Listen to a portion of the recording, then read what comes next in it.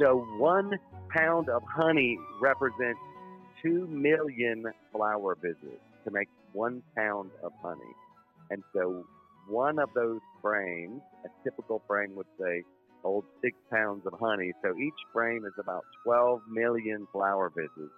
So it's an incredible amount of pollination the bees do. You know, people understand bees are important. They pollinate our crops that we eat, but they're also helping the plant world be successful through this cross-pollination. And they're helping feed the animals and the birds and things that people don't really think about. Hi, and welcome to The Big Schmear, the podcast celebrating Jewish food, culture, and history. I'm your host, Beth Schenker. One of my favorite things about the high holidays is all the wonderful food we eat at these celebrations. At our table, some dishes are traditional. We also have some family favorites, and sometimes we even try something new. One thing that never changes is having apples and challah dipped in honey, always at the ready. I have to admit I've had a fascination with beekeeping and honey for a long time, even though I'm totally freaked out when I see a bee, even the smallest one, headed in my direction. I did read a really fun novel a few years ago called The Bees that provided an amazing description of life in the hive from the perspective of a very friendly bee. And most recently, I started this memoir called Honey and Venom, which I'm also really enjoying. So, with apples and honey on my mind, I decided to invite Ted Dennard, founder, president, and head beekeeper of Savannah Bee Company, to be my guest today. As a heads up to all of you listening, you may want to have your plate of apples and honey nearby, or a plate of honey cake with a cup of tea while you enjoy our conversation. Hi, Ted, and welcome to The Big Schmear. Hi, and thank you for having me. My pleasure. I thought maybe we'd start at what I'm thinking is the beginning of this story. So for those of us that are even a little intimidated about bees buzzing around and bee stings, maybe not so far behind, can you tell me what it was about bees and making honey that got you started as a beekeeper? I was around 14 years old, and an old gentleman beekeeper put bees on our property. And so when I was in the beehive, pulling the frames out, those wooden frames with the honeycomb in it, and holding it against the sun, and you could see the different colors of the honey that are inside. So the different flower species will produce a different color honey and a different tasting honey. And that fascinated me and made me, I was terrified of being stung and was suited up head to toe. But the honey is what really hooked me in the beginning. And then as I grew and learned more about bees, then I became more and more. You can't help but become enthralled and fascinated with honeybees because they're amazing. And then eventually you don't get afraid of the stings anymore. So it comes with it. Yeah, I find that hard to believe on certain levels, but I do understand the concept of that. I did too. So, if you had to pick a favorite thing, what is it about beekeeping now that is your favorite thing to do? What about it do you still just really love? That's the passion of that?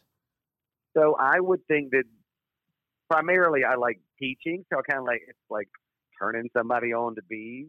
That is so fun for me, and so I don't do that every day, but that opportunity arises. I love that. So that really is my favorite, just bragging and about bees because they're so easy to do. But me personally, going into beehives, I love it's not the honey as much. It is I like seeing them, watching them, like they do these little dances to communicate with one another. They're all female workers in there, and that's really just the bees. Even just watching them come and go is therapeutic, I think.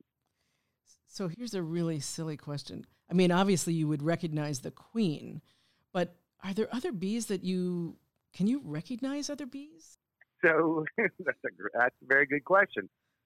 So you could say there's 3 castes or whatever, but there's one queen and up to 80,000 worker bees. Whoa. All female.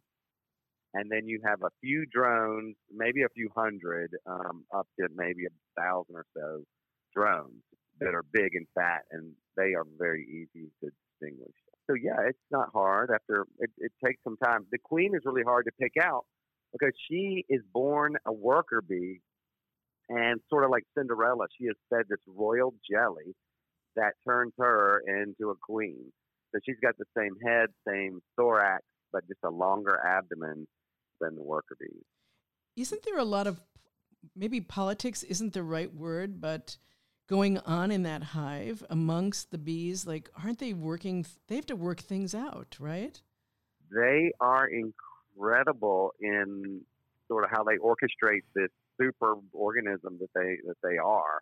And so the bees have differentiated duties based on how many days old they are. The worker bee in the busy season only lives about 6 weeks. So the first 3 weeks they're a house bee. The second 3 weeks they're a field bee, and then they're kind of worn out. And the queen is laying like thousands of eggs she can a day to keep the population stable, or to increase it, or to decrease it. She can lay less. So there's all kinds of stuff going on, from feeding the larva to fanning the hive and ripening the honey. I mean, you're foraging, telling the other bees where to go to find the flowers. There's a waggle dance they do that communicates the direction that they need to go to find this tree, this flowering tree, or whatever it is where the nectar or pollen is. So there's a lot going on. Wow, that is just so amazing. And so the hive is, so here's a really basic question. So I'm thinking about the wooden frames that I've seen. And so is each wooden frame a hive, or is that whole huge box where all these frames are in, is that the hive? That's another good question. So the box, so when you're driving along the road, typically when you see a beehive, there's a stack of white boxes. Right. They could be any color. And they could be one box high, or you could have 6 of them stacked on top of each other. So that is the entire colony, the hive. So the hive is you could call it the structure, and so the colony, the beehive with all the bees in it, there's one queen and however many workers, usually between 40 and 80,000, that are living in there, just doing what they do. And so in each one of those boxes, there are 10 frames typically, and they're hanging down, and they build the honeycomb in that frame. So a lot of people will call the honeycomb the hive, but I mean, it's really this beeswax, hexagonal matrix that they do. And they use that for everything, to store the honey and the pollen, and for raising the young. They even use it for communication. They send the signals through it, and it's really amazing. And so you touched on this a little when you were talking about when you first became familiar with honeybees when you were a young boy. And so I think you said the colors can be different of the honey, but I'm also guessing that it can taste different right from the comb. Is that right? Absolutely. So we could walk out I have a little bee garden here on the side of our offices, and we do some tours. And so we could walk out there, lift the lid. You usually have a little smoker to calm them down a little bit, and you pull a frame out, and you could just hold it up against the light, the sky or the sun, and so it shines through, and you can see like, oh, there's a dark honey over here, and it's lighter over here, and you can just put your finger, just push it through the capping, the beeswax capping, and just taste it, and they are. So if they go to, they can go to clover flowers, or they can go to orange blossoms, or, buckwheat flowers, or, there's lots of different ones they can go to. The interesting thing about the bees is that they have flower fidelity. And what that means is they determine what the best source of nectar is, and they're going to only go to that species to gather the nectar. And they don't mix the nectar from different flower species in the same little cells. Oh, that's what I was going to ask. How would you keep it separate? But the bees keep it separate. They keep it separate. And so this has evolved in this beautiful symbiotic way with the flowering plant world, because that flower fidelity ensures that the plant is going to get cross-pollinated. So it's not getting pollen from other plant species. It's only getting pollen from its own species. So it gets that genetic diversity from the cross-pollination because the bee only goes to the flowers of that one species. Wow. Pretty cool. It's very cool. So I'm picturing that box, probably white. And I'm also, so I see a jar of honey on my table. How do you, like how many bees or how many combs, I'm not even sure what the right question is, make up one jar of honey? So this is some crazy numbers right here. Glad you asked. So there's all manner of ways of getting honey out. You could just squeeze it out of the comb, but let me tell you, that's a messy, kind of inefficient way of doing it. But it can be done that way. Typically, you pull a frame out, cut the wax cappings off of each side, and you put it in a metal basket that's suspended in this stainless steel drum, and the basket rotates around either by hand or you can have a motor. It flings the honey out of the honeycomb against the inside of the drum, and then that honey just runs down the walls of the drum and then out a little spigot into, usually through a strainer and into a bucket, or you could go straight into a jar.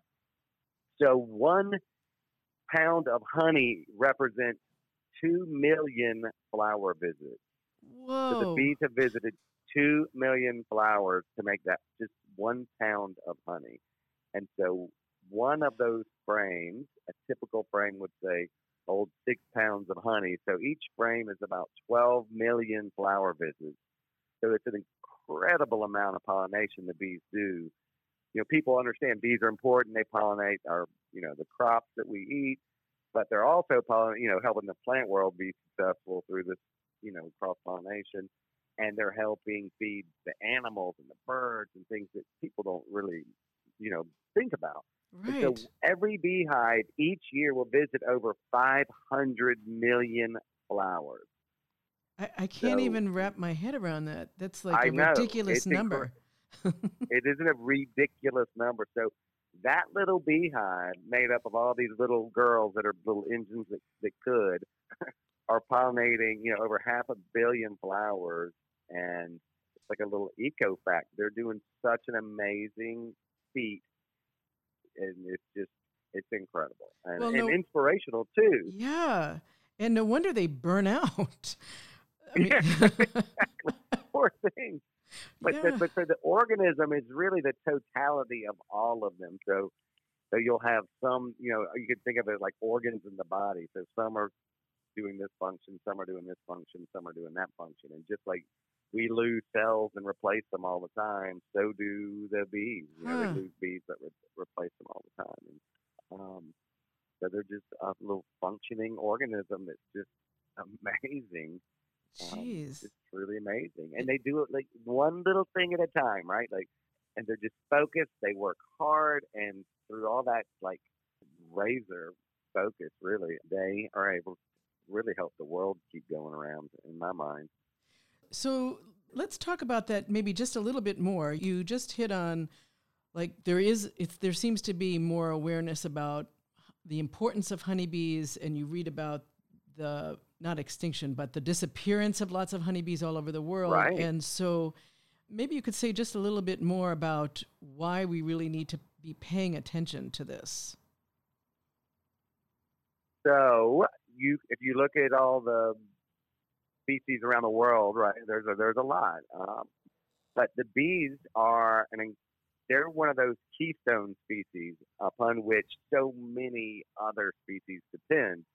So if you think of it like a spider web, they'd be one of the big threads that run through it. So if you pull that one, it's going to affect so many other ones.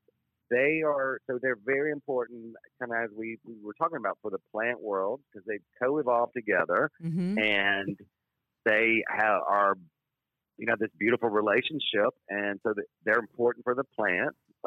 Plants are super important for everything from oxygen to holding the soil back and from preventing erosion to, all of that stuff, feeding us.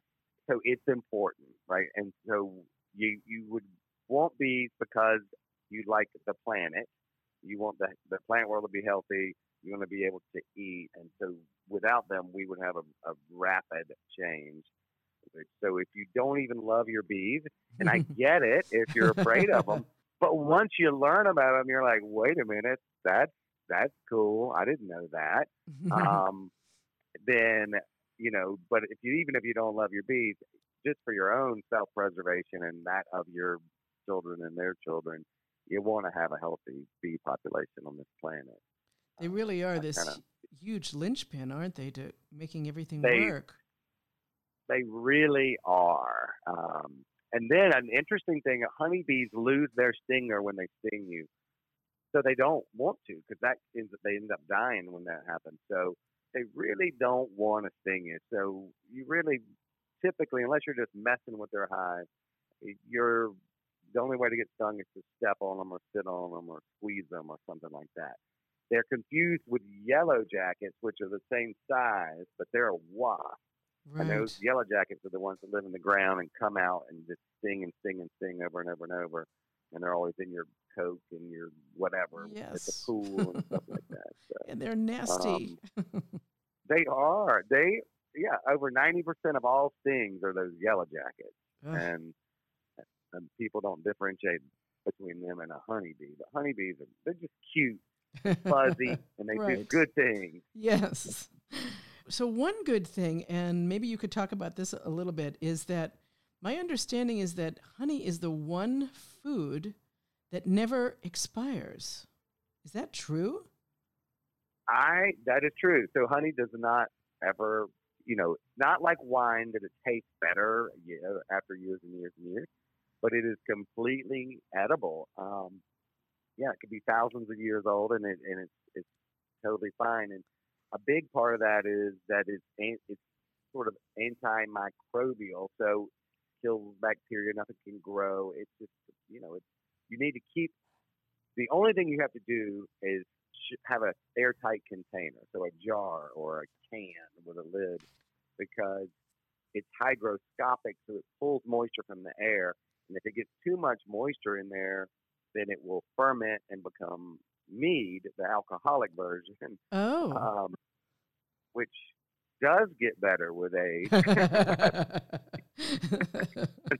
Note to self here. But it's an interesting substance. It's a great thing to work with. It's really fun, and the different colors and smells. So we talked about different color, different taste from between the different honey varieties, and then it's also a different sugar composition. So some honeys will have more fructose sugar, some will have more glucose sugar, and the fructose ones are softer, sweet, and they don't granulate as quickly, and they are more slowly absorbed into your system.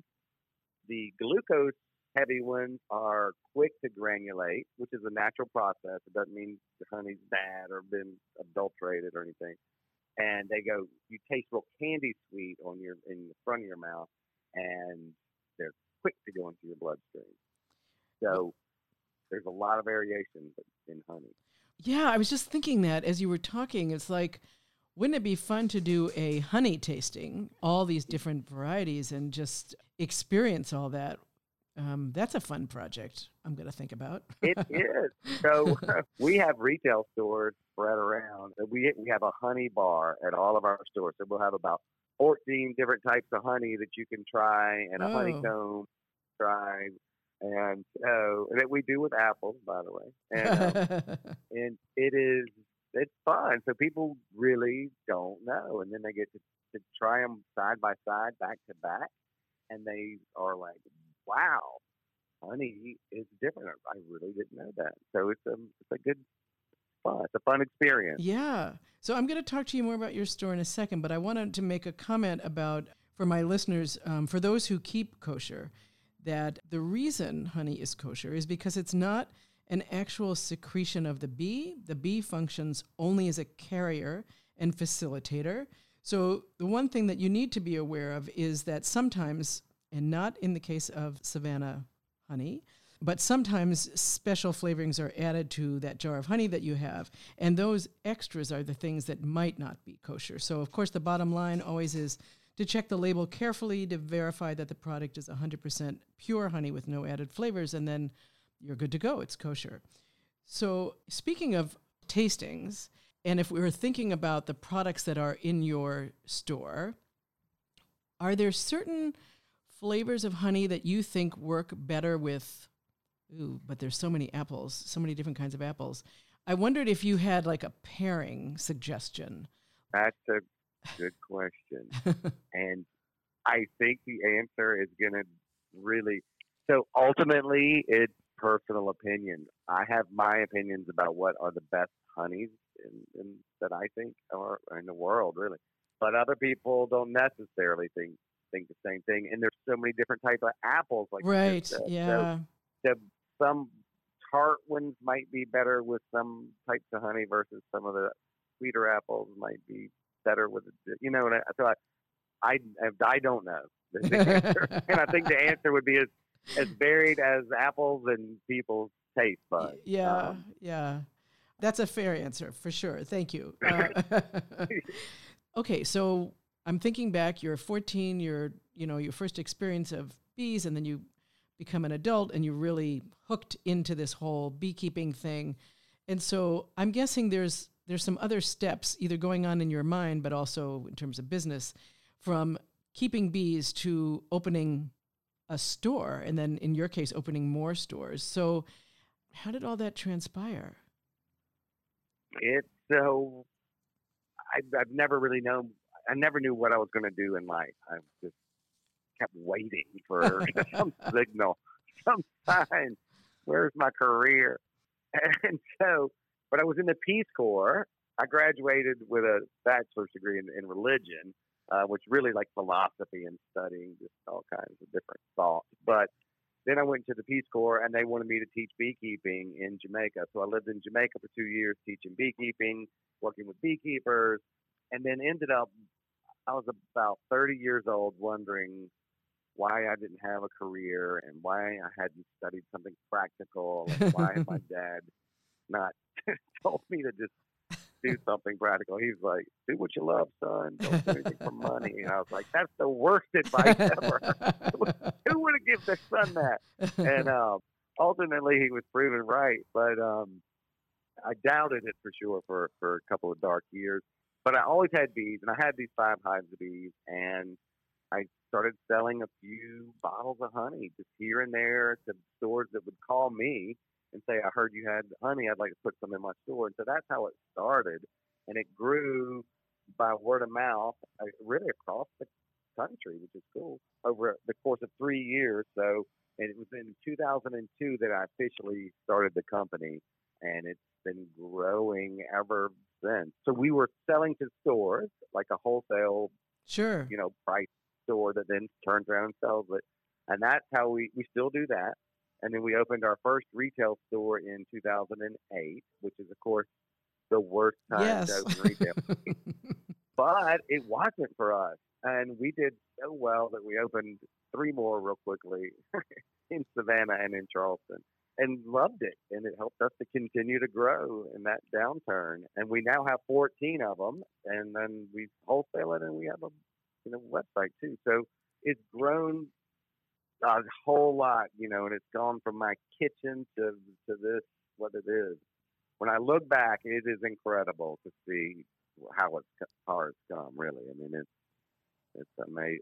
It makes, I'm happy, and I feel, I was saying this week, I mean, it's not just that I have a viable income kind of thing, but we get to do really good stuff, and it's given me a purpose in life. That's the most important thing. It is, actually.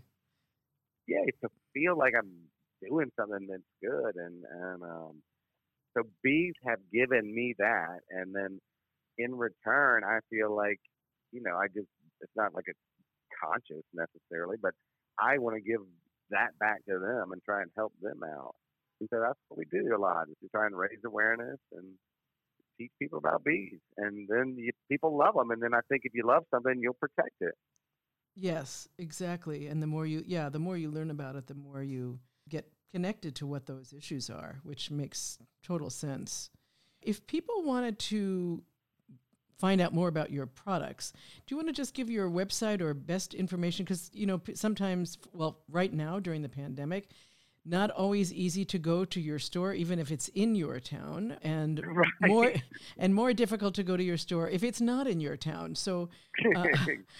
how do people find out more about the kinds of, and you do sell more than honey as well?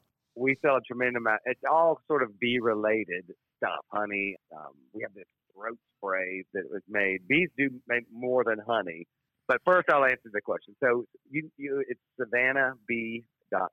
So if you go to SavannahBee.com, that's our website, and that's an easy place to get our stuff. Perfect. We have an Amazon site too, I think. Ah, So, but yeah, Savannah Bee, and you can find all kinds of stuff, all honey gifts, really. Our stuff makes good gifts because we dress it up and we feel like honey should be beautiful and done right. And, 2 million flowers went into that bottle or yeah. more than that if it's a big one. And so it's good. So that's what we do that. But we also, again, through this sort of spreading awareness, the bees make something called propolis, which is it's a sticky substance like a resin they collect, and they seal up every crack in the hive. But it is anti-fungal, antibacterial, and antiviral. We make a throat spray out of that stuff, which it's great for this season. Where you're worried about virus getting on your throat. I feel like it's like barbed wire to keep Wow. keep the virus at bay. But it boosts you, so it propolis will boost the human immune system. It's got all these flavonoids and stuff in it, and polyphenols. I don't get all the chemistry behind it, but I know that it boosts your immune It's system, good stuff. and it's good for numbing a sore throat and stuff. But yeah, all kinds of. You'd be surprised. It's an array of things that are bee related. And then the other question I want to ask you is, if some of my listeners are intrigued about beekeeping, what are some first steps of things practical things that they might be able to do to explore that? What I discovered is that through reading and through practice, so the best thing is to just get a bee book or a bee journal. There's these monthlies that there's a few of them out there. Bee Culture is one of them, and the American Bee Journal is another one. But you read, and that's your academic thing. You practice beekeeping, and those two together are really what are going to advance that little beekeeping experience. And when you join the bee club, you typically will meet a beekeeper that becomes your mentor, and they answer all those initial questions of like, what do I do now? Or what's this? And you can send a picture. Is this bad? And, so that happens. Well, it's great. That sounds like a really great way to start down the path if that's a path you're interested in following. So I thank you for that. I thank you for taking time to talk about all this. I think it will have people have this other awareness about what it took to get that jar of honey on their table, and maybe you'll enjoy it just that much more, but also be thinking about all the work those bees did to get that honey on your table. So I really appreciate all this. It's been great fun talking with you. Well, it's been fun for me too. So let me leave you with this. I was just looking like Rosh Hashanah and honey and found something that was, you're going to, eat it because, you want a sweet and fruitful year, right? Right, right. But they were saying like, where did that come from? And they were saying that bees. There's a few things, but one of the interesting ones that ties back to your initial comment about being afraid but loving the honey is that bees have that. You have the sting, but you have the sweet gift, and that it was like a stern but merciful creator. That bees have that kind of that both sides of fear, but also out of benevolence, and that's one reason why bees, I won't know just sacred as they were, but are important. Oh, what a great thought to end. I love that. Thank you. Thanks for sharing that. Sure. Beth, thank you so much. That's a lot of fun talking to you. Oh, absolutely. I'm sending a shout out to my good friend, Chef Laura Frankel, for providing a sweet tip to check out Savannah Bee Company. My recording and mix engineer is Steve Robinson. The Big Schmear theme music is performed by Cavatina Duo from their CD entitled Sephardic Journey on the Sadie record label. If you like The Big Schmear, please don't forget to subscribe to my podcast, follow my Instagram account at Beth the Jewish Foodie, and write a review or share a like on my Facebook group page. And please do tell your friends to listen. It's the best way for my podcast to continue to grow. If you have comments or questions, I'd love to hear from you. Please email me at beth@thebigschmear.com. And be sure to check out my website, thebigschmear.com, to find recipes shared by my guests. I'm Beth Schenker, the host of The Big Schmear. Thank you for listening. Wishing you a sweet and happy New Year.